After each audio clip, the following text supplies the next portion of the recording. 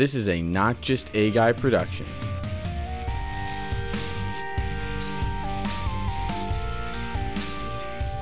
Let me talk at you. Welcome one and all to Not Just A Guy, the show about struggling storytellers. I'm your host, Not Just A Guy, the guy, Garrett Briones, and I am coming at you for episode 7. Let's see how long I actually remember the episode numbers. But I am joined, let's get right into it. I'm joined by a great man, someone who is a legend at my film school. He was once called the Martin Scorsese of CCH. I remember someone calling him that. God. Don't remember who. But he is the first of his kind. He is not an imitation of anybody else. My guest, would you like to introduce yourself? Yeah, I'm Felix Malms. I'm a learned film director and still here and there a little bit in the industry. I worked with the German television before, and I'm doing right now my Master's of Arts in Entertainment Management. It's basically performing arts and event management. So basically all of that what we learned in film school in a different space, but it's kind of the same things. But it's cool. Well, I like it. Well, Felix, I'm so happy to have you. You are so talented. I'm gonna Stop. Felix, I gotta ask you. I ask this to everybody who comes on, if I remember. But this is a show about struggling storytellers. So, Felix, I'm gonna ask you. I'm gonna look right down the barrel of the camera. Are you struggling? Yes, absolutely. Are you In what ways? joking? It's always like when you go into let's start somewhere else. Let's put it Start like this. wherever you want.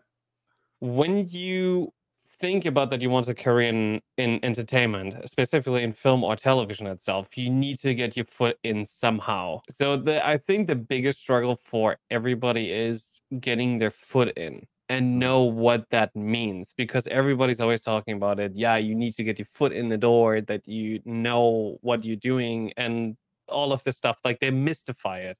What it's like, I get it on one end. Like, I would tell it to everybody else, but it's just kind of like what people do out of that. Gotcha. And especially for, like, for example, writers, where should they start? Yes, they should be on sets to understand the set itself, but that's not really their place to be, because their place is in a writer's room. Like, other people want to do other things, because people like you know that as good as I do. When you go into film school, everybody wants to be the next hotshot director, and crushing dreams is literally. I don't want to sound like a narcissist, but it's kind of like a funny thing on a daily basis when new people come and be like, "Oh my god, I want to be the next Martin Scorsese," and you be like, "Yeah, no, that's not gonna happen." Like, everybody needs to fail in order to thrive off that. But still, like, coming back to that, it's like, yeah, especially right now with the writer's strike going on, and now the actors itself, like, the industry feels stale. There's nothing really to do, and also, like, let's go back to getting your foot in the door. Who should you talk to? Who is a mentor that's not gonna fuck you over at one point? Like, you need to have that sort of trust, and that's only when you work, like, with people closely on sets like you and me did. It's just kind of like, you need that level of trust that you know people that are doing good work, and, like, you need to keep your network the entire time. Yeah. But I cannot answer it in any other way. It's hard. That's a good answer. No, I think that's while all of our experiences are different, I think we all do have that moment of, unless your father is a famous director or something like that, there is no set way. And it's even going, we both graduated from film school. I can say right now, no disrespect to the school, but it wasn't like coming right out of it. I had anything that, like, their internships were offered, things like that. But, it's not like you graduate, they give you your diploma, and they also are like, and here's your job at Paramount, or here's your job at where it doesn't work that way. And honestly, like, when you talk about that, that reminds me of, like, it also depended on which film school you went to, because, like, when you for example, what I called again, AFI, American Film Institute. Like, everybody that went to AFI, it's kind of like they almost guarantee the job, because those people have way much better connections than our college did, even though we paid also tuition for it. But it's just kind of like, that what they're showing and the way how they all work, it's more kind of like they're all getting somewhere. And Mhm. honestly, being on sets, on AFI sets itself, I could like, yes, those people are cool to hang out with, but and I still know these people, but yeah, when you're not in that film school, it felt like you won't go anywhere. Like you need to be on a very big branded school or like USC to Mhm. get somewhere. And Yeah. it was always kind of like demotivating, especially like for me personally, it was demotivating going to CCH, to be Mhm. completely honest with you. It's just kind of like they promised us so much, and then it's just kind of like, well, you're there. Mhm. And you'd be like, what do you mean? I'm curious, I like to start where it all began. Obviously, I never asked exactly how did your storytelling journey begin. Obviously, it did not start here in the States, but I would love to know what were some of the earliest projects you worked on. What let you know, okay, I want to work in film, I want to tell stories. When did that even begin? Oh god, that like we have to go way, way back for that. Take That us was back. like it was 5th grade in Germany. Okay. So basically it's like in Germany you get drilled to that you kind of figure yourself out where you want to be in the future. Mhm. And you go to these job centers and everything, you do these surveys, then they'd be like, "Oh, maybe you like this, maybe you like that." Mhm. And they were always throwing me out, "You want to be a mechanic? Be a mechanic." And I was just kind of like, "Yes, I like to fiddle with things, but Mhm. I'm not a mechanic." And then at one point, I was kind of like, I knew that I wanted to do something with media itself Mhm. because I was always fascinated. Why does a commercial convince me to buy a product? Okay. That's literally how it all started. And then I just searched around and found the apprenticeship. There was like a dual study and apprenticeship itself as a media Mhm. designer. And that's actually my first degree that I got. Gotcha. And once I had that and I moved to Belgium, I did like another diploma on top of that. And then a friend of Mhm. mine was working as an intern for the German television. And I was just kind of Gotcha. like, you know what? That's actually great because like I would love to go into more TV production itself. And then the internship turned into I had also like a part-time job on like Mhm. every single Sunday, but I was also in the week itself the intern. So I got to hang out with everybody in the process itself. And it's kind of like I like blood and I was just kind of like, this is what I want to do for the rest of my life. Yeah. This is Okay. so great. This is such nice organized chaos. I like this. And then one of my coworkers was like, "Hey, so what do you want to do after this?" And I was just kind of like, "Don't know. Like maybe go into the film section of like the German television itself." And he was just kind of like, "Oh, that's not a bad idea." And Mhm. then one of my other coworkers like peeked his head in, and he was just like, "Why don't you go to Hollywood?" And I was just kind of like, Oh, "Yeah, man. yeah, yeah, you're funny." And when I was at home, I was just kind of like, "Actually, not a bad idea." Actually, Okay. with like where does it all start? Mhm. Hollywood. So I was just kind of like, fuck it. Yeah. So I looked it up, found CCH, and well, what can I tell you? I applied. And What my was parents were your like, "Bruh." exactly, I was gonna say, what was the response of your family and your closest friends when you told them, "I'm gonna go to Hollywood and go to this school that you probably have never heard of?" What was their immediate Honestly, reaction? it was an interesting reaction because everybody thought when I first said it that they do not thought I was serious at all. Mhm. They thought it was a joke, and like slowly but steady, everybody got like more and more like a concerned look in their face. And when they knew that I actually meant it and that I Mhm. actually applied for it, they were like, "Oh, shit." And I was just kind of like, "Yeah." But here's the thing, I was never really a person that was like bound to anywhere. It was just kind of like, I want to Mhm. get out, want to explore the world, get my experience because like I had a teacher way, way back, Mr. Broza. I do Mhm. not think he's gonna watch this, but like Shout I'll out, reach out Mr. to him. Broza. But he always said that he studied in America. Mhm. And I always thought that was so cool that he actually had a different cultural Yeah. experience and then Mhm. comes back and teached us. So yeah, going back again to the day when I told my friends and my parents thought I was joking too. They were just kind of like, okay. but like they were always supporting me. No matter what I was doing, they were just kind of like, Mhm. do what you want to do because you will thrive at that. And you Yeah. like to be creative, so why the hell not? And I was just kind of like, that's honestly, I cannot ask for more. Okay, well, that's great. I love hearing that. Support is great, It is. especially when you're a storyteller. You need all the support you can get. So True. you go to Hollywood, the bright lights, the big, the home of cinema. You get there, you get to CCH. When you arrived, how prepared did you feel? Obviously you had already had the passion. You already had the German television experience. How did you feel? Like, what were those early days like when you first showed up? Did you feel prepared? Were you ready to be, a god amongst men at CCH as you were? What was it like those early days? God. Okay, so like honestly, no, I did not feel really prepared because I did not know what I signed up for. That was the first time I was actually in an English country, speaking only English the entire day, and I needed to understand everything. I was Mhm, terrified, honestly, because if I do not understand everything like clearly, like I'm missing something. mhm, So it was kind of like from the beginning, from the get go, I tried to write as many things down as I can. And like everybody was like, it was a different culture, dude.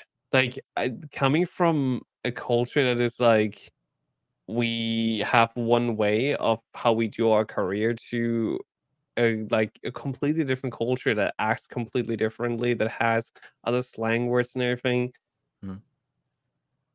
It was a lot. Let's put it like that. It was It was okay. absolutely a lot, but honestly, it was a good experience because the moment the classes start and I immediately understood what they were saying because I theoretically did that before when I did my media design. I was just kind of like, dude, this is gonna be cakewalk. Like, Mhm. not to sound any braggy at Yeah, all, but it was just kind of like very simple stuff where it's just kind of like, okay, like I yeah. can 100% follow. I can okay, I can wrap my head around this.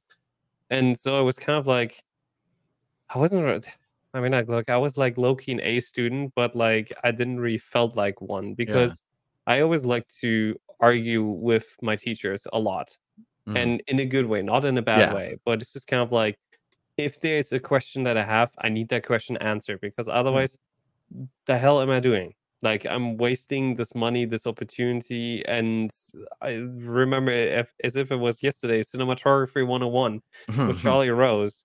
Dude, shout out to Charlie because Yeah. this dude, like this motherfucker, shit you not, always goes out and smoked like a cigarillo, and he came in like stinking like cigarettes. And honestly, the way how he looked like and the way how he acted, like he was a very strict guy, Yeah. and like he ripped people apart. I love that. I absolutely do love that because there was this one point when I wanted to recreate. I had a picture and I wanted to recreate it on the camera. And he was Mhm. just kind of like he was not agreeing of how I'm doing this, and I was just kind of like, "Hey, Charlie, I'm gonna do this. Don't worry about it. You just go out and smoke a cigarette, come back in, and I will show you that it is like that. Like, trust me." And he was Yeah. like, he was pissed, dude. He Yeah. went outside, like smoked aggressively cigarette, and he was like, he kind of came back in, and he looked at it, and he's just kind of like, he looked at me, and he's like, "Yeah, you got it. I can't say anything more." And I was just kind of like, "Thank you." And it was since after that, dude, I was Mhm. easygoing in his class. But Yeah. like he understood that I understood. And I always love that feeling for every single teacher when you have that moment with them. And Mhm. that is especially with our school. We had some very wonderful moments there when you be like, I understand what you're telling me. And that's honestly, that's the greatest part about it. Like Mhm. to see that the teacher is happy that you're understanding what to do and like Yeah. you can get the constructive feedback without giving them like a fist back. You know what I mean? Yeah. It Yeah. I was I it was get yeah, I tough. get exactly what you mean. And also that's the first Charlie Rose reference on the podcast. I had him as well in Cine 101. That's actually where I met future guest Kate Scardino. His class, man, he No that was way, you a actually got Katie? No way. yeah, she is Fun fact on. for everybody out there, like, Katie was my roommate for a time. Do you have any stories you want to tell? Uh Absolutely not. Ask her the Yeah. same thing on Oh hers. god. Her and Valenice will be on a future episode. Yeah, that class 7 to 11, 7 p.m. to 11 p.m. Honestly, 7 to 11 classes were the best, the absolute best, I think. Depends. I sometimes I did enjoy them. Other times when there was I had a class where we would it sucks because I was so excited for the class. It was Japanese cinema, and I did love the class, but the teacher would lecture beforehand for like an hour and a half and then show like a 2.5 hour movie. And it's like 10 o'clock. And I'm Oh, like, couldn't no. we have watched the movie first? Because like I was like, falling asleep. And I'm like, I want to see this movie so bad, but I'm falling Do you asleep. remember the Um, teacher? Not off the top of my head. I'd have to look that up. But yes, Charlie Rose, I did want to say, yeah, he would, he knew what he wanted at work wise, and he would get it. He pushed us really hard for those first 9 weeks. And I Oh, remember week yeah. 10, we came in.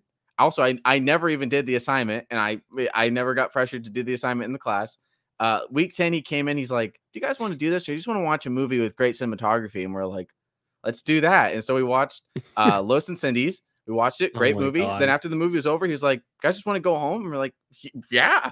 And then the next week, we took our final exam. We took it. Then we corrected it, and we took it again, so we could just all ace it. And that was a great class. Great Honestly, guy. he did the same thing with us, but Hmm. he always told us he did not told us that we're gonna review it after. He Hmm. was just kind of like, "Oh, we're gonna take the test," and we were all just trying to give our best itself. Yeah. And afterwards, he was just kind of like, "Now we're gonna correct it," and we're just kind of like, "Okay, that's weird." Yeah. But like, he was always the guy that he said, "You like you need to know how it's done, and if Hmm. you cannot do it practically, like physically." Yeah. Like, what the hell are you doing? Then theory Yeah. that also won't help you in the long run. It's more kind of like you need to feel it to understand it. Yeah. And like the same thing when he had this dolly class with us, Hmm. like Fisher Dolly 11, like weighing hundreds of pounds, and he's telling us like how much respect you need for that thing. Believe me, there were Yeah. so many students that never understood how much mass is involved with that Yeah. fucking thing. Like, bro, safety. Sorry. This segues perfectly because I know you know how much that thing weighs because not only did you have to use it on Oh shoots, you had to god. prepare it for shoots. And I wanted to Oh, ask you, stop. you were also an employee at CCH. That was actually the first times I would see Yeah. you. You were in the cage. Everyone was like, "Oh, be careful! Don't go ask Felix for stuff. If he Uh, already put on your order, look, careful." How did it that was come to be? just How quickly did you get hired at the school? And how was it being a student and an employee at the same time? so let me tell you. So as an international student, we have some perks, and there's a program that they had that were just kind of like, okay, an international student needs a job to kind of like make some money on the side. So it's That's just kind fair. of like, okay, let me do this. Hmm. It wasn't really a lot, but it was a little bit. But Hmm. the first time I saw the cage, like the equipment center, I was Yeah. like, oh, like this is all the equipment and I can touch it if I just work there. So Hmm. I kind of like always hung out around the area, became like low key friends with everybody that was working there. I think Hmm. at that time it was Chris Rufo, shout out. Hmm.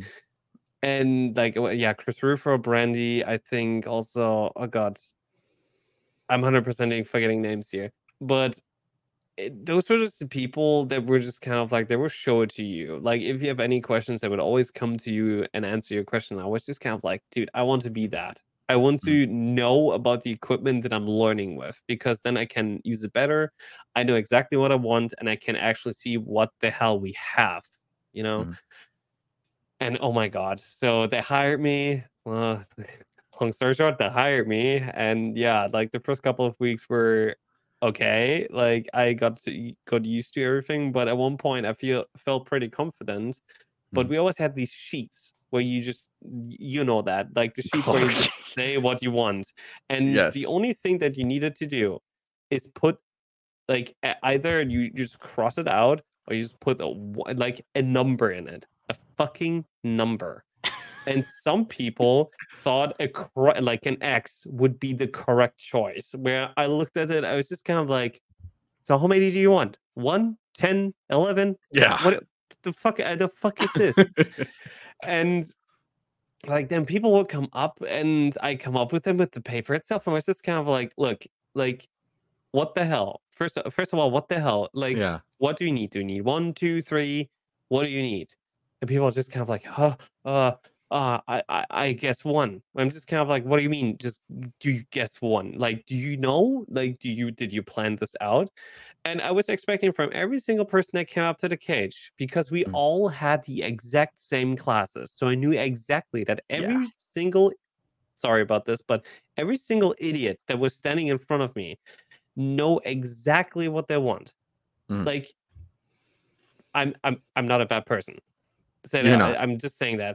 It's just kind of more like everybody learned the same thing, and I went with most of these people in the same class. If you don't pay attention, that's not my problem. I'm just Yeah. trying to work as efficient as possible. And for the first couple, like for the first year itself, people got more and more, allegedly, I do not know. I did not notice at the time, but allegedly people got more and more terrified of me. And when people What? needed for classes, like some things, and they were sent down by the teacher, and the teacher was just kind of like, get me this specific thing. Yeah. They came down and they like, I shit you not, this was like, there was not even like, sometimes it was 15 feet that they just have to walk to get to Yeah. me, and they already forgot what the hell they need. That's And the they're just fear of kind of like, God. we need something for the light. I'm just kind of like, what do you need? I said, did you need a stinger? Do you need a gel? Like, what do you need? Do you need a C-47? I don't fucking know. Do you need even a stand? Like, I don't know. Do you need a sandbag? Like, tell me, like, Yeah. is that thing broken? Like, it's just kind of like, I need something where I'm like, Yeah. great, I cannot do anything with this. Where do Like, you what want the to hell do you want me start? to do?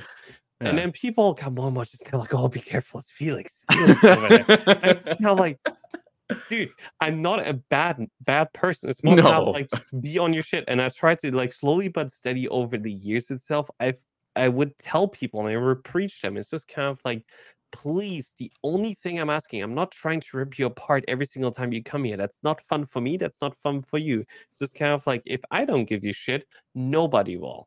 And you won't learn shit.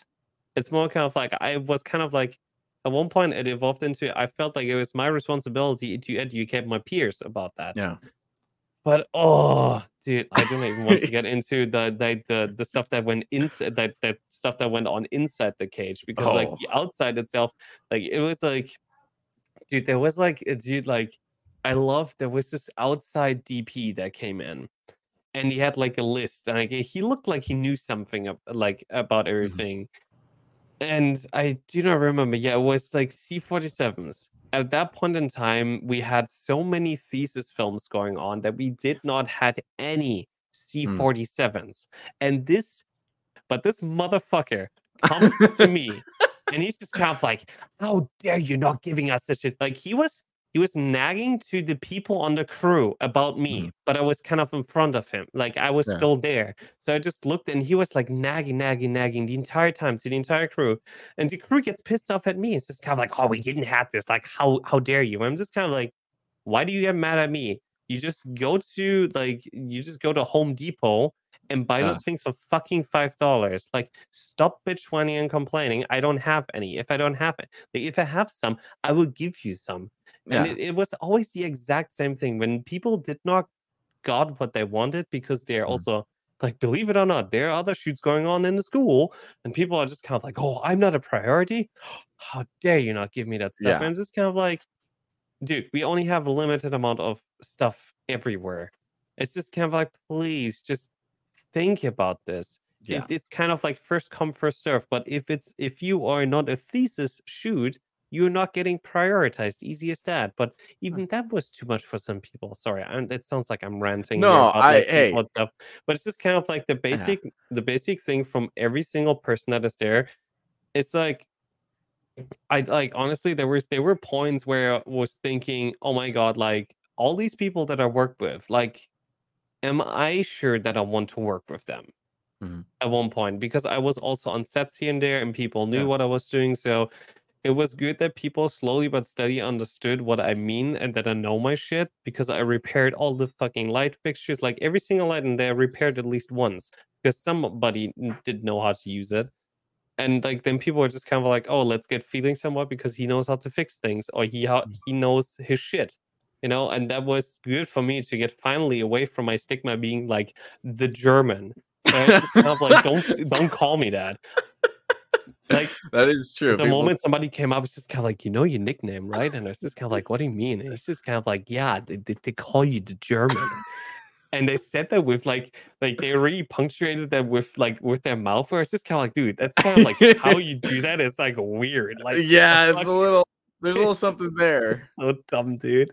Um, But honestly, I really, really loved working there, especially also the time when like I was working together with Cameron. That was absolutely great. I had a blast because I had somebody next to me that knows his shit exactly as I do. And even if I do not know stuff, he knew stuff about the stuff that I don't know. And I can explain also stuff to him. It was a good mutual understanding. And I love that. Like with Chris, yeah, we were not talking about Chris. Do we talk about Chris? I should have our talked about former Chris. boss, Chris Whetstone. I honestly, okay. Swear to God, if he ever sees this, Chris, know this. I'm gonna look straight down the barrel. Chris, right know down the this. barrel. We fucking love you. You were a Yes. great boss. Sometimes you were a pain yeah. in the ass, but still, we all loved you with all of our hearts. But look, there were some things, and you know that exactly as I, when you be like, "Oh, we need to do that." Like, not even like one day nothing happens. He's just kind of like, "Yeah, okay, yeah. We'll get on it. We'll get on it." Nothing happens. The moment you show initiative and actually start it, he gets up from his desk, looks be like, "Oh yeah, let's do that. That's a good idea. That's it. Let me do that. Let me do that." I'm just kind of like, I get it, but I was just kind of like, I don't get it. But it was more kind of like once COVID hit, then he actually showed that he's organizing a lot. Like I even understood more how much organization he had to do in the yeah. background. And that's where I really have to say, like, it was good to talk to him, and he had very, very great organizational skills, even though there was like a reputation that he had, like a little stigma. But honestly, who doesn't have that in that work environment? Yeah. Let's be honest. Yeah. But still, it was funny as hell, especially with the what was that? The Ursa 4K that was for the VFX students, and the VFX students didn't even know that it existed. Yeah. Like there was a lot of things that I thought were hilarious. Just kind of like, are we ever fixing this? I don't even know if it works or not. I'm just kind of like, what the fuck do you mean? It's like, hey Chris, there's stuff broken. Yeah, I'll just put it right there. We'll get to it. Nothing happened. And then at one point, light bulbs were ordered, and then it were the wrong ones. So I'm just kind of like, well, great, now we have them. Yeah. But and also like, yeah, there was a lot. There was a lot. There's a lot. I think that will be another episode by itself if you really want to. Like We talking could. about the cage. Hey. Look, if you want to, I would love for that. Let's do it. Let's fucking we do both it. got stories. For people that don't know, I took over for Felix. I took his position. I basically. It was you and Jack that I pulled into the boat once Yes. Cameron left, because I was just kind of like, I needed to leave it to two guys that I fully trust, that are not, that know what that I can actually teach and actually give them stuff itself. And you guys were absolutely fucking amazing. And then literally 2 weeks later, once I left, you guys got fired, and then months later, one of you guys got rehired, and it was just, oh dude, that was a clusterfuck right stuff. Yeah, like so there was a word you mentioned in there. Sorry, with a C, COVID. I wanted to ask you a two-part question. Yeah. What was it like navigating that as an employee? Because you still had to make, before I came in, you were still working. I came in towards the very tail end of, campuses were opening back up. Campus was already back up. People were wearing masks, but vaccines were in play. Things were getting back to quote unquote normal. You were there working there during the height of COVID, and you were still a student. Not only that, you were making your thesis film. So I want to know, what was it like working as an employee at a film school where you have to touch stuff and give stuff to people? And then two, how the hell did you even, because this reminds me of what our PW, our production workshop class was. It was everything was over here. So what was it like as an employee? What was it like making your thesis film, your calling card, as they always say, during the height of COVID? Oh God. Yeah. So COVID, like, it was kind of like it was like a normal work day, like every other. I literally remember, like, no, I wasn't at work that day. Mhm. I was actually on a film set that was an entire shit show by itself. Um, but that day I got a call from another set that something was wrong and something happened. Mhm. And I was just kind of like, "Oh, great, like, this day is really it's getting better and better." And then everybody got kind of like the message be like, "Oh, COVID is now a thing. Like, we have a Mhm. virus on our hand." Nobody really knew what to do with that. We were just kind of like, "Fuck it, let's just shoot." And the funny thing is we actually shot in Corona, like, in the town Corona. That was super funny to me. I was just kind of like, "Wow, we got out of Great. Corona and are now in Corona, like, Yeah. great." And, like, for the first couple of for the first week, nothing too much happened. I was Mhm. at work, and then at one point, think it was, like I think it was Pat that came around and gave us, like told us all just kind of like, "Oh, yeah, like, everybody go home. Everybody, like, we need to we cannot go back."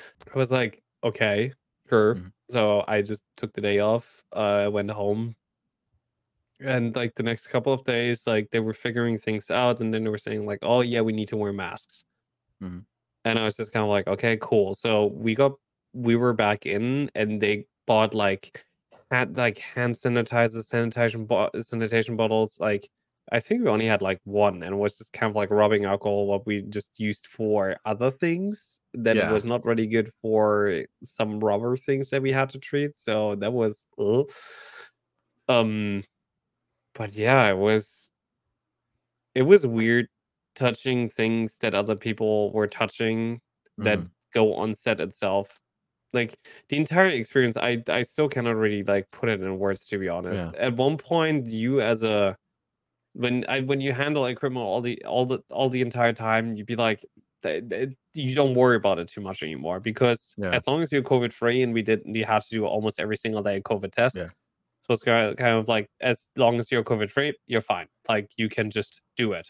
Like, just Mhm. disinfect the equipment, let it stand for like 1 or 2 days, and then we can flip the equipment onto another order. But then our wonderful production workshop had the wonderful idea to be like, "Hey, you know what? We need to schedule every single student still has to shoot their film." And then they had these it I'm sorry, I'm just gonna say this a lot. These very idiotic COVID, like, safety precautions and safety sheets where I'm just kind of like, they do not even make sense. Like, Mm. swear to God, because, like, everybody needs to quarantine, first of all. Mhm. And for shoots, like, for example, for my shoot itself, we were very rural. We were all in one spot. So we all tested once, Mhm. and then the next day. And then I was even like, "Look, we all quarantined for this. So if you guys are comfortable," because we knew that everybody did not have COVID. We Yeah. knew that because Mhm. everybody got tested. Nobody had Yeah. any sickness, no anything, nothing. And I made a big announcement. I pulled the entire crew in on my shoot, and I was just kind of like, "Hey, I feel comfortable enough to eat my burger with my mask off. I will do it Mhm. in the other room, just for other people that, like, if they do not feel comfortable with this, I just want to distance myself from you, just saying. But if you're comfortable enough to take your mask off too and want to join me in the other room because we all tested, we all negative, you are more than welcome to come with me." Mhm. And literally everybody looked at each other and they were just kind of like, "Yeah, he's right. We all tested, we are all negative, we all quarantined, so we don't need to do it." And I Mhm. was just kind of like, "Okay." The good thing is nobody got COVID. Yeah. Absolutely no one because we were very rural. Bruh. Yeah, it was weird, but, like, nobody was really worried about that the equipment is contaminated because Mhm. everybody's just kind of like, "We touch the equipment all the time, and you Yeah. guys disinfect the shit out of it, so it's gonna be fine anyway." But yeah, then they told me because I got into PW, they were like, "Oh, yeah, you need to shoot your thesis film." And I was like, "Cool." I mean, I knew the idea from my thesis film already. Mhm. Like, scouts being lost in the woods. That's how it all started, like, the Okay. ground idea. Yeah. And I thought it was just such an idiotic idea that it actually might work, because my attention was there like all the way. And I was just kind of like, you know what? Let's make this thing into an actual thing. We had PW. I had the wonderful idea at one point to do like, oh god, animation itself, and we had Mhm. actually an animation expert in one of the PW sessions. And I was Okay. asking him, it's just kind of like, how hard is it? I mean, how expensive would that be for CGI bear? And he Mhm. was like, do you want realistic fur or do you want shitty fur? I was just kind of like, cannot be that expensive. I was just kind of a realistic fur, and he's just kind of like hundreds and thousands of dollars, depending on the level that you want. I was just kind of Yeah. like, I have 10K, and he's just kind of like, well, we can make you a model for that amount of money. I'm just kind of like, great. And yeah, then that idea was out. My producer Enrico wanted to rip my head off, and like both of my producers, Jessica and Enrico, great producers. I love Mhm. both of them dearly. But Enrico was looking at me. He's like, "You want a CGI bear? Are you nuts? Like, how do you want to shoot this?" And he always grounded me to reality itself. Mhm. There were so many iterations of Scott's Honor. It was funny, honestly. Like, we had some very wild ideas what we want to shoot, and then we got ground to earth with, we only have a certain amount of budget. Where I'm like, Yeah, I but I had yeah, wanted to ask you about Scouts Honor. What we talked about the making of it. So something I'm always interested in is process. Obviously, every yes. director has their own process. For you, where does the process begin? And with that, you can use that film as the example. Where does the process begin? Is it because you didn't write that, right? Who wasn't it? Did Johnny write that? Who wrote that? Yeah, Johnny and me both wrote it. Okay. Wrote it. Like, I think, when I remember this correctly, and Johnny, if you ever see this, you can slap me for that if you want to. I think I did the first version of the script, and then Johnny helped me out with the rest and with the other parts itself. And then at one point, even Johnny needed to completely rewrite it, like here and there, to just make more sense out of it, because there was still a time where I wasn't comfortable with writing everything myself. I knew the story outline, what is gonna happen, Mhm. but like authentic American dialogue was still like a low key. I didn't really know how to do it. Let's be quite honest with this itself. But it all started, like, honestly, where does my process starts with, is the personally, is the idea ridiculous enough to be so idiotic that it will grab my attention for at least 20 minutes? And honestly, that idea did. There was another idea called Suicide Fish, but I'm not gonna get into that. That was a very dark comedy idea, and, well, It could let's still put it like happen one that. day. Don't Oh, give it away plot will. It details. it Yeah, absolutely will. It absolutely good. will. Believe me. It's gonna be quite something. It was just kind of like, I wanted to do a comedy. And I was just kind of like, that idea works. We did the first version of the script. The first version of the script was great. Mhm. It had like all the nuances in it, but I written that entire thing, like the outline and everything, as if it was like a Vietnam War era thing. So that, like, but the boys Uh-huh. are lost. Like, I actually do remember the first iteration. The first iteration was the boys are lost in the woods for like for many many years, and the scout leader would never tell them about it, because like something happened in his life that he didn't really wanted to cope with it. Gotcha. So at one point, like, they're all huddled up. Like, I had this entire scene plan where they're all huddled up in like a cabin that they built over the years itself. Like, we see that everything is lived in, Mhm. and then a girl comes in, everybody's just kind of like, oh, a girl, like, it's everybody was just kind of like, whoa. And then Yeah. it's just kind of like, it's somebody's sister, and then introduce also the Girl Scouts, and like them having a, like, because the Girl Scouts tried to search for them, but the Girl Scouts could never find them, so they got also stranded. It was the entire, like, honestly, we could have easily shot like a 1.5 hour movie with this entire thing if we had the budget. Then that evolved into the boys are lost in the woods. One, our main character's sister, is going to get them, and then confronts the scout leader for like kidnapping them basically in the woods. Mhm. And yeah, then we kind of like we settled on that. And then oh god, our next thing was casting. And oh my god, that was quite something. I had an idea for who I want because I worked on many sets with some very amazing and talented actors, so that I kind of knew what I wanted. So I Mhm. reached out to them, be like, "Hey, like oh god, where how is that site called again? Backstage. I think we had Yes, backstage backstage. people and oh, what was the other one? I don't remember, but we put out the casting call. Many Mhm. people applied. We were happy, even though for COVID times itself, we still had a good turn up for people Yeah. itself, especially for the female role, what we did not honestly really expect it.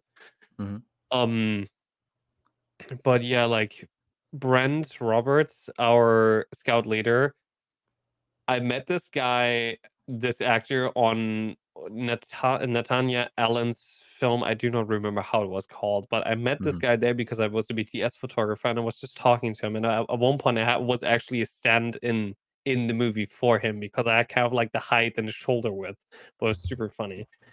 But like, I still knew him from then, and we kept in touch, and he just nailed it. He Mhm. absolutely nailed the character that I wanted to have. And I was just kind of like, oh my god, this is actually going to happen. And then we casted Haya, we casted one of my friends, Jack, Carson, Carson Christ, I think. Yeah, Carson Christ was his name. Mhm. And we also casted Nico and Alex. And that Yeah. was our dream team, honestly, Yeah. because Alex was just Alex. Like, it was dry humor through and through, but it was great dry humor. Yeah. And once we had the cast itself, we were just kind of like, okay, like where should we go? Where should we shoot this? Is there forest here in California? Mhm. And a friend of mine, she shot Raven Young, she shot up in Big Bear her thesis. Mhm. And that area looked kind of what we needed and was also Yeah. kind of like cheap for film permits and everything. They did not allow us to do a fire, sadly, but I get it when you're in the forest, that Yeah. might be a fire hazard, but It's whatever. okay. Yeah. But yeah, we decided on Big Bear, and the moment we set it in PW, everybody's like, "Whoa, wow, you're going that far out?" And I'm just kind of like, "Well, I need the location. Easy as Mm. that." Like, you telling me. And people thought it was ridiculous to crowdfund $10,000 for it. And I do have to say, crowdfunding 10K is a lot. I Mhm. talked recently with a friend, literally like 2 weeks ago with a friend. We talked about the same topic. Crowdsourcing 10K for a film project is a lot. Mhm. It is absolutely ridiculous. If you crowdsource for less Yeah. because you can reach your goal and then just get sponsors in. Mm. But to go back to it, like, thank God to my amazing family that also pitched in a lot. Mm. This film, we could actually do that film. It was very hard calculated 10K. I think total. I need to see right now. Let me look on IMDb real quick. Okay, estimated 10K, but basically it was after everything. It was like more than like 13K. It was a lot. Mhm. We were the highest budget film in the entire film school. Everybody called me ridiculous. Nobody was really believing in the script at one point. But I told them like, look, you need to see it to believe it. Yeah. And yeah, with COVID itself, that didn't made things easier on us. Casting Mhm. itself what needed to be on Zoom. I could not talk with my actors like really one to one, Yeah. like person to person. We tried our very best. I give them as many notes as I can because I like to see what they come up with when they read the character, and then I will tell them the intention of the character so that they Mhm. kind of like, because I want them to combine their talent with that what I need. Of course, they're already like close to it because like I want to have the easiest time possible for them to act with me itself. Yeah, so I would give them like the notes and everything. We would do that Mhm. all over Zoom, but I told them too, once we are in set, we will sit down one more time and we were gonna talk about this one more time. Because Mhm. like I need to talk with them in person to completely understand. But all of them were super champs in doing all of this. We were all up there. Everybody had their own room. Everybody quarantined from it. Like was that we had many cabins and we were like very far apart from each other. And yeah, the moment we went up there, it was like surreal, honestly, because Mhm. I did not know how this is all gonna go. It was definitely stressful. Also because like after the first weekend we wanted to shoot longer, but the problem is there was a snowstorm coming towards us, so we had to stop production after 1.5 days. So we needed to get the hell back to LA and actually reschedule it to shoot for it the next weekend. What was actually our contingency was gone at that point. Like, swear to God, like contingency is your A and O for everything. But we came back. Something happened in my personal life. It was a setback. Let's put it like that. It put like a Gotcha. mental stress on me, but I was still focused on the production because I thrive when there's stuff going on. I always thrive working, and that really distracted me. That kind of gave me like the edge to be better. And then the second weekend went so goddamn well. Like there were scenes where I laughed my ass off. There were also like we were all back in it, and it was great. I would honestly, if you would ask me, give me a higher budget for this thing, I would do it again, 100%, absolutely, because I do want this to be better. I would actually extend the script and everything. Believe me, there's an entire thing going on, but still, it was a challenge because also with all the COVID restrictions that we had, I wanted to rip my hair out at one point. Well, That's hey, you yeah. got it done. It was a great project. It was. I remember the screening. I was watching it on my laptop. Dude, It I was felt great. like this was like Lord of the Rings in mini. That's what I heard from some people. They just kind of like, "Oh my god, this is almost like Lord of the Rings." We're like, Yeah. "The fuck are you talking about?" And then watch it one more time. It's just kind of like, "Shit." What did you learn from, like, what was something that you learned through, or multiple things? What's something that you'll take on to future projects that you kind of maybe Scouts Honor taught you, or you learned making that, which, you said it was a hellacious, to get to the finish line, but what's something that you kind of take with you from it? Time, Mhm. Okay. absolutely. I would say time. Time is of the essence. You should take like they always told us in school that we need to take our time with the script. It is absolutely true. If you do not have a rock solid script, then what the hell are you doing? Like, Mm, honestly. And like the second thing is don't second guess yourself. Go with your gut. That is definitely what I've learned because like many people have many opinions mm, and many people try to influence you. What is a good thing? Because you should listen to other people too, but go with your gut, and then if you have time, shoot the other version, what somebody else thinks. Listen to mm, your actors. That's definitely true because, like, yes, you can make it after your vision, but it's only as good as your actor is feeling comfortable with. And I mm, think that's definitely like our actors were absolutely amazing, and they felt at one point you really felt how comfortable they were. And it's like you need people on set itself that you can work with every single day. It doesn't make mhm. sense to cast somebody that is just a total a total asshole on set. Yeah. And that's just kind of like you need people that you like because Yeah. if there's somebody on set that you really do not like, yeah, that just turns down the entire crew. Yeah. There's so many things that we learned.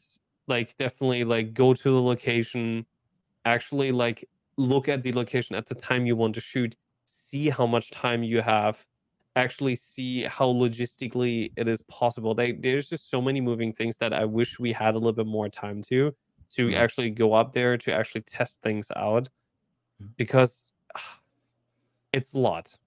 It's mm, a lot, but honestly, I would tell everybody go through that experience. mm. Let somebody tell you how to go through it and have your own like feel how it is. Okay. But, like, I might be different than other people that I learned with, but that's definitely how Okay. our thing worked, and I loved Gotcha. it all the way. Okay. So as we're kind of winding down, we still have a little bit to go, but I wanted to Yeah. ask you before we get into the questions, which are six. They can be rapid fire or they can be well thought out, whatever you prefer. We'll get to those. But before that, you spoke earlier. You are in New York. You are pursuing your mastery. What kind of pushed you towards wanting to have your masters, and what what exactly is your mastery in? What are you doing over there? What's your next narrative work? How do things look for you as a storyteller right now? What are you working on? What's going on? Catch us up. Oh god. Yeah, so I moved to New York Mhm.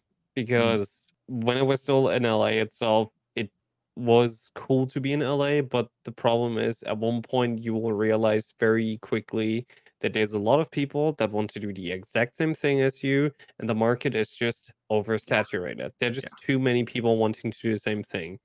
Not that I say like everybody deserves it. It's Mhm, more kind of like sometimes the wrong people get pushed. And the amount of people that I saw that get pushed and got like very good gigs, very good jobs, like mhm. actual jobs, Yeah, where we know we had class with them where they did not really give a single crap about yeah, it. Whereas this kind of like, dude, like there are other people that need that way much more better. yeah. And I thought to myself, you know what? Because I was also at a time where we kind of felt the industry shifting towards the East Coast. I Mhm, told myself, you know what? I will go over to the East Coast. Fuck mhm. it.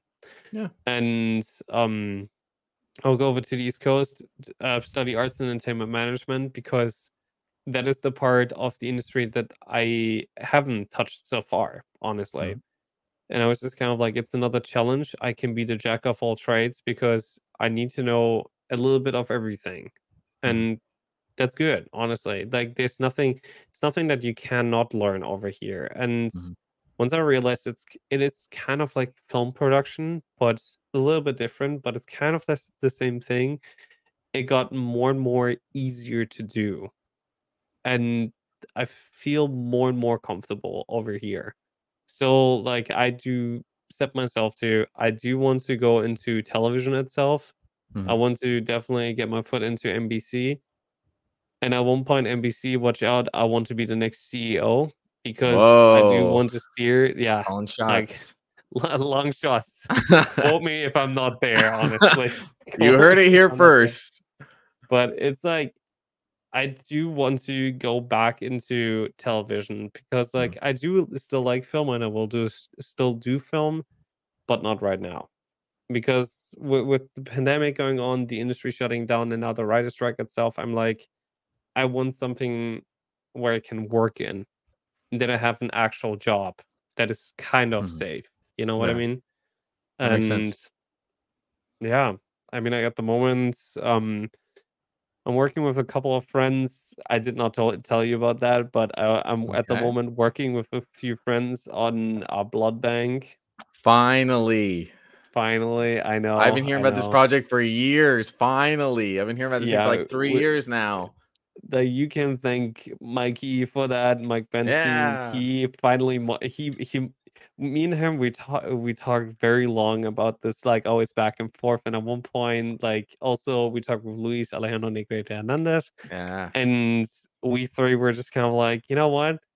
Let's actually tackle this, and Awesome. we want to do it. We're gonna do it, Yes. and yeah, that's just that's just I'm what so we're doing excited. right now. I've been But so yeah. excited about that. Hey, Look, nothing but positivity over here for me. I I'm happy to hear that, you know? The second you let us know that that's what you were doing, I think I can speak for many of our friends where we knew you were going to we knew you're gonna be fine. You're Felix. You're gonna be fine. You're gonna take it with a smile on your don't face say it and like make a that. joke about it. No, I'm being serious, you know? There'd be a lot of people that would, come up to the cage and ask about you and see how you're doing and stuff like that. We know you're gonna do it because you're a hard worker and it shows. You put in the work and you get what you deserve because you put in that Oh work. You're yeah. not phoning it in. You are a hard worker, and I'm so happy to see that you're doing great. Okay, and so Which now I we are was so we're at way the too hard on end. myself for everything. You're Yeah, you're we're fine. at the end. Oh god. We're at Now the come the end. So I'm going to ask you. These are not just any questions. These are the questions. So these are 6 questions. mm, okay. they could be serious. They could be not. Okay. So here we go. Question 1. Say you never made the move to the States and didn't go to film school. Where do you think you'd be now? Still with the German television and Okay. would do my happy days there. Okay. And Okay. honestly, I would thrive there, but I I yeah. have no doubts that you would. You would. Okay. What's been the differences that you've noticed in LA culture versus New York culture?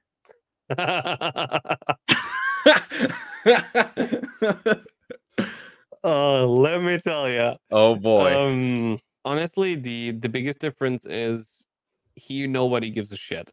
Mhm. Literally, I see the most absurd shit on the subway and the most absurd stuff I hear on the sidewalks here in New Okay. York. And honestly, it's so much great chaos and just weirdness that Yeah. is actually comfortable. Like it doesn't feel like LA where everybody like when you think that the stigma of old LA sticks there that everybody's just out there to get and just takes you as like a career ladder almost and just drops you the moment they do not need you anymore. Here it's more kind Mhm. of like the community's smaller Mhm. and you actually feel like you're actually getting somewhere Okay. and you have actually like time and like the area to breathe. Mhm. Okay. Yeah. Okay. Okay. I like hearing that. Okay, I mentioned this earlier, but you were once called the Martin Scorsese of CCH. How do you feel about this title?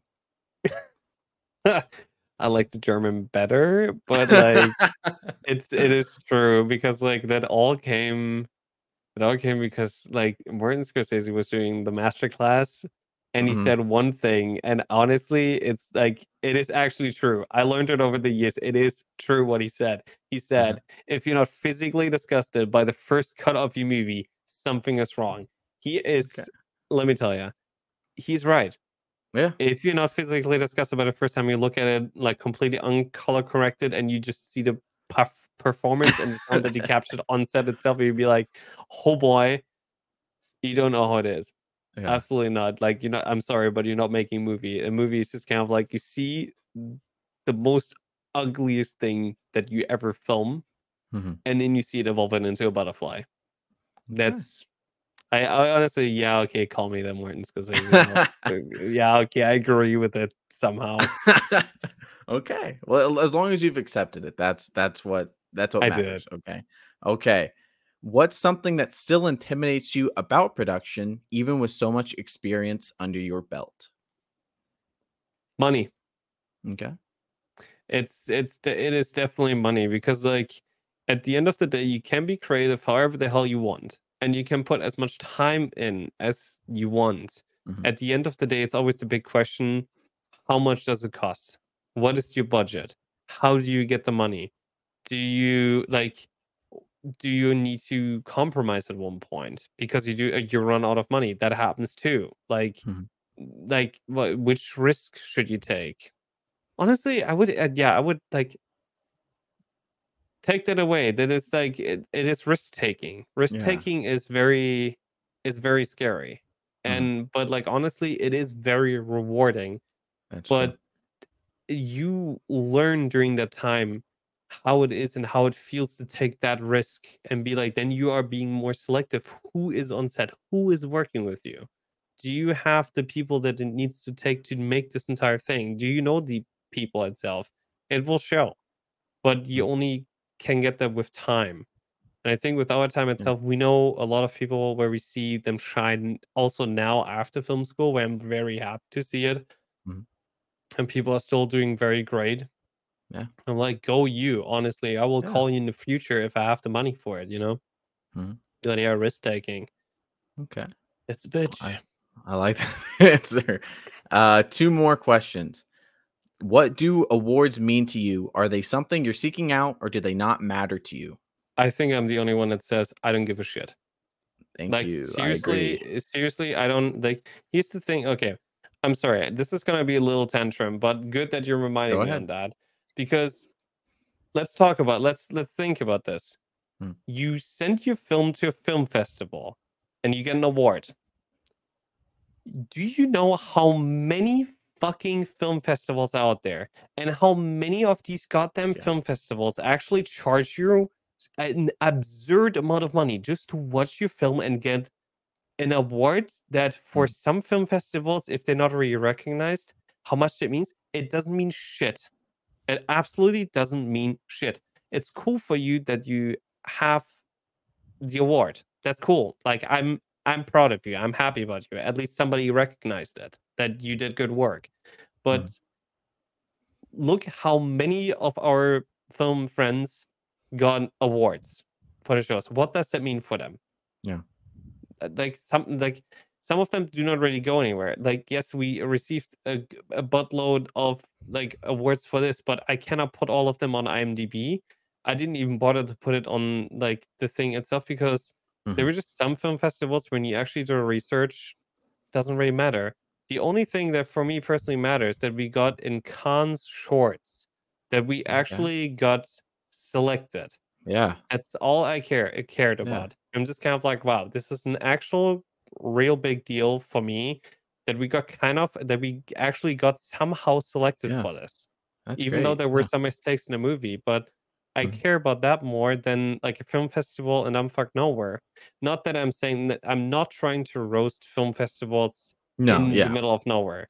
Like it is absolutely great what you guys are doing. But why do we have to charge this much? Is it Mm. just for the location? Is it like why don't we do like a garage thing? Everybody's coming to your garage and watch the movie. Yeah. Like seriously, I Yeah. would appreciate that more. Like I've recently read about um another film festival. I think that's here in New York itself, and I think they're called the Amazing Film Club or something like that. They Mhm. literally just sit there and they will watch your thing. Mhm. They will actually like there's a crowd of people that is actually gonna watch your thing. Like Okay. no matter which one you submit, they will watch it. You will Okay. watch it. I'm like, I like that idea more of Yeah. like people watching it for the first time. You have first time impressions, and people just watch a bunch of movies and that then be like, okay, which one is the one that we would think is the best? You know, Yeah. I think that's more fair because Yeah. like look, if I have to pay $50 to get best director, then another $50 to get best actor, then Mhm. $50 to best writer, then I cannot forget my editor, and then the Yeah. editor thing itself is another $100. I'm like, where does the price difference come from? Yeah. And it's just like it's just such unnecessary costs where I'm like, I wish it wouldn't be that way. I Yeah. really wish that because like sorry, this is an entire You're rant about you're all film good. No, festivals. you're good. But believe me, I've seen the best and the worst at film festivals. And sometimes I do not know how they select their movies. Because Mm. like yes, some movies like I've written with many people that were trying to get Scout's honor and other projects be like, "Oh, we're interested in this." I'm like, "Cool. Who are you actually?" And people are just kind of like, "Oh, I'm just going to reach out." But what I've learned to talk to friends, most of these people don't really give a crap. They just go through IMDb. That's what they're getting paid for. If they Mhm. see a project, they will reach out to you. If you don't reach out back, well, sucks for you. Yeah. But nobody's actually really giving like actually. It doesn't feel like somebody puts in the time to appreciate it as it should. And then you Mhm. hear always in like you know that too. Then you always hear in film school be like, "Oh my god, like you need to do this and that and it's so great like you should do this," and I'm just kind of like, I'm sorry, but cut the bull crap. It's just kind Yeah. of like at the end of the day there should be a few film festivals you need to really select out because like there's a certain quality. Like I'm not saying you should not be creative, but there needs to be a certain quality at the end of the day. Yeah. If that is not met, what the hell are you doing? And just Yeah. putting it like, oh, it's art. Dude, I went to the Museum of Modern Art, the MoMA here, right around the corner, Mhm. and there was like an old TV was playing there, and somebody filmed himself for 60 minutes, just walking like this, standing, Uh-huh. going down, like in the air, Uh-huh. turning, doing that, like in the air, for Uh, 60 minutes. No description, no nothing. Where I'm just kind of uh. like, what am I Yeah. looking at? You know, it's like Mhm. there's a fine line between what is actually art and Mhm. what is not art. But nobody wants to decide. Nobody wants to do the trust. I'm just kind of like, Yeah. for film, you should, if you do not aim to have a certain feel or a certain style, like Mm. let's take for example Project X. Project X is like you have a hand camcorder and you kind of feel you're in the middle of the action. Mm-hmm. If you look at Blair Witch Project, that was a shot on film on black and white because they only had 2 cameras because the director wanted it. That is great, but they thought about it. Yeah. If somebody says, "Oh, I'm just gonna film it with my iPhone," unless there's a real intention behind that, okay, I guess. But it's just kind of like, don't put everything on and call it art. That is like, I see films and I'm telling people, it's just kind of like, hey, that's what I think about it. Please don't take it too too serious. Take it also with a grain of salt, because I'm just one person with one opinion. But it's just kind of like, here and there are things that I would do differently, and they agree. They're just kind of like, yes, I did not have the time, I did not have the budget. It's always like the same thing: time, budget. I'm just kind of like, oh, did you guys take a risk to invest maybe a little bit of money? No. I'm just kind of like, there's already 3 things. Like, I get you. It's film festivals, man. I hate paying for them. Yeah, to be completely honest. it's Try not. to find a good No, it's fun. one that you actually give a shit about. Yeah. Try it, and it cannot be Sundance, and it cannot be Cannes, Yeah. and it cannot be how's it called again? Tribeca, Yes. Yeah. or like Toronto International Film Festival, like TIFF. Like, try to find one that actually matters Yeah. Do besides your those big research. Yeah. ballers. Yeah. Because like, Well, otherwise, don't waste your money. you set it up perfectly for the final Oh question. God, no. I would love if you would talk about your favorite quote. My favorite quote. You have a quote that you online, it is listed as your favorite quote. It is 3 Oh yeah, words, and it it's fucking dovetails art. perfectly. Yes. Could you It is go? like Yeah. at the end of the day, like, if you listen to me this far, I totally respect you for hearing me out. And yes, I just said a few sentences ago that there needs to be a certain quality itself, and Mhm. stuff needs to be intended. Please don't take art as an excuse to that your film looks shit. If you did not have the time or money, be open and honest about it. That's all I'm asking. But Mhm. just don't call it out and try to have an excuse for everything for it. But at the end of the day, no matter what you do, it's always fucking art. No matter what you do. Yeah. That's what my editing teacher Cole Seidel told me, and he's absolutely right.